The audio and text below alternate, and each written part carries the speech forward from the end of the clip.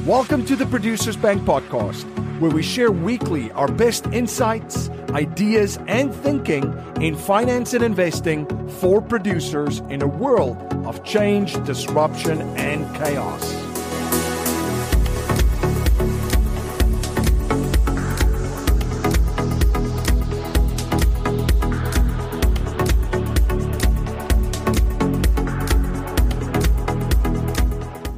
Welcome to the Producers Bank podcast, where we share weekly our best insights, ideas, and our best thinking in finance for producers in a world that is experiencing massive change, disruption, and massive chaos.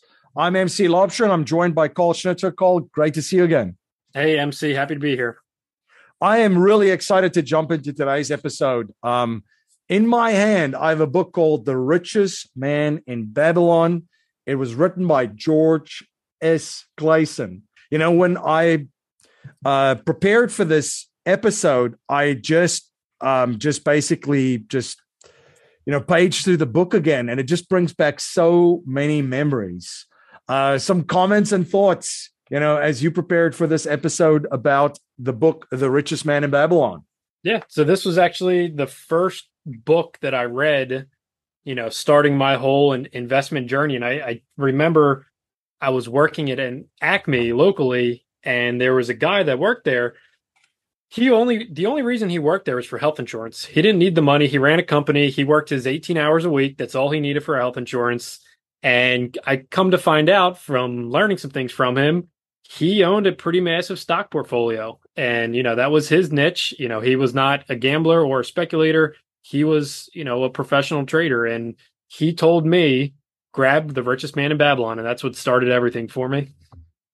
So much gold in this book. One of the biggest lessons that came out of this book for me, and that's why I thought we really have to share this with our listeners and with our viewers. And we share this with all of our clients at Producers Wealth too, is the first lesson that essentially is shared in the book, which is the most important one. A part of all you earn is yours to keep. And it ties into this principle of paying yourself first.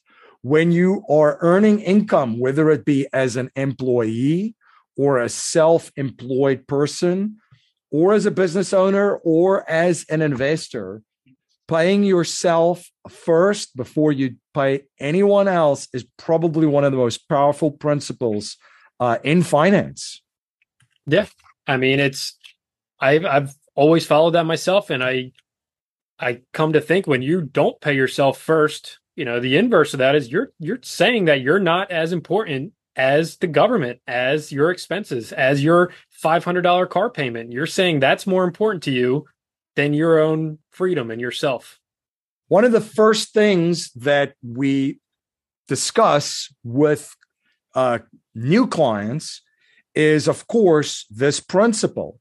So after we do a review of their financial statements, we understand how they make their money, what their current strategy is for protecting it, and their current strategy is for multiplying it, and then, of course, their current strategy for fending off predators and creditors through proper tax strategy, through proper asset protection, and through proper estate planning, is this concept of paying yourself first. And it just amazes me, you know, the things that I've seen through the years, that the most successful people that come to us and the people that are our most successful clients really have this down. This is the first principle that they adhere to. They pay themselves first before they pay anybody else. So the next question then becomes, well, how much should you be paying yourself if you're paying yourself first? And, you know, what we recommend, of course, is you got to start at 10%. You know, that's the bare minimum. 10% of your income gross is what you should be putting away before you pay anyone else. And you can automate that too, as money is being deposited into your account. 10% of that could be transferred immediately through automation into a savings account for you. But it's different. I mean, that's the minimum. Now, as you have a more serious conversation about this, I appreciated what you shared, because you said, you're paying the government first before you're paying yourself. Now, I would also always say, if you're paying the government 20 to 30% of your income, how come you're not paying that to yourself first? So if you're paying 30% in taxes and you're only saving 10% of your gross income, how does that make any sense? You should at least pay yourself the same amount or even more than you pay your government in taxes. Yeah. And it's a lot. I don't want to say it's easier than people think, but to set up the automation, you can set that up for anyone listening and isn't familiar with a sweep account. You can go to your bank, set up a sweep account where they will automatically draw 10% of your paychecks or whatever income's coming into the account. Yeah. This can essentially what you're sharing here is very important. And that's the concept of having an infrastructure built out on the back end that automates these things for you. So this isn't something where every single time money hits your account, you should be going in and then transferring it. This should be set up automatically. It should be transferred over into your sweep account automatically, out of sight, out of mind. You don't even know that the money is there. It's put away in savings. And again, minimum 10%. The most successful clients that we have at Producers Wealth, they're paying themselves first up to between 40 and 50% of their income. Mm-hmm. And if somebody missed our previous episode, savings will fund your investments, but this 10% is not your investment that's going straight to a 401k. This is separate from that. Yep. This is something separate. And how much should you have in savings and maintain in savings at all times? It depends. I always like to share, your goal should be to have 1 year of living expenses for you and your family put away in a savings vehicle at all times. And of course, as the economy is getting worse and turns from a recession into a depression, you want to have 24 months of savings for you and your family to fall back on. Because unfortunately, life happens, right? Life happens. Bad things happen to good people is one of my lines that I always say to people, because most people think things cannot happen to them. Okay, things can and do and will happen to anyone listening.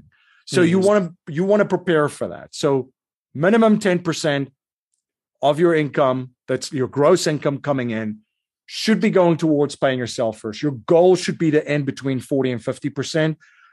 MC, that's ridiculous. How is that possible?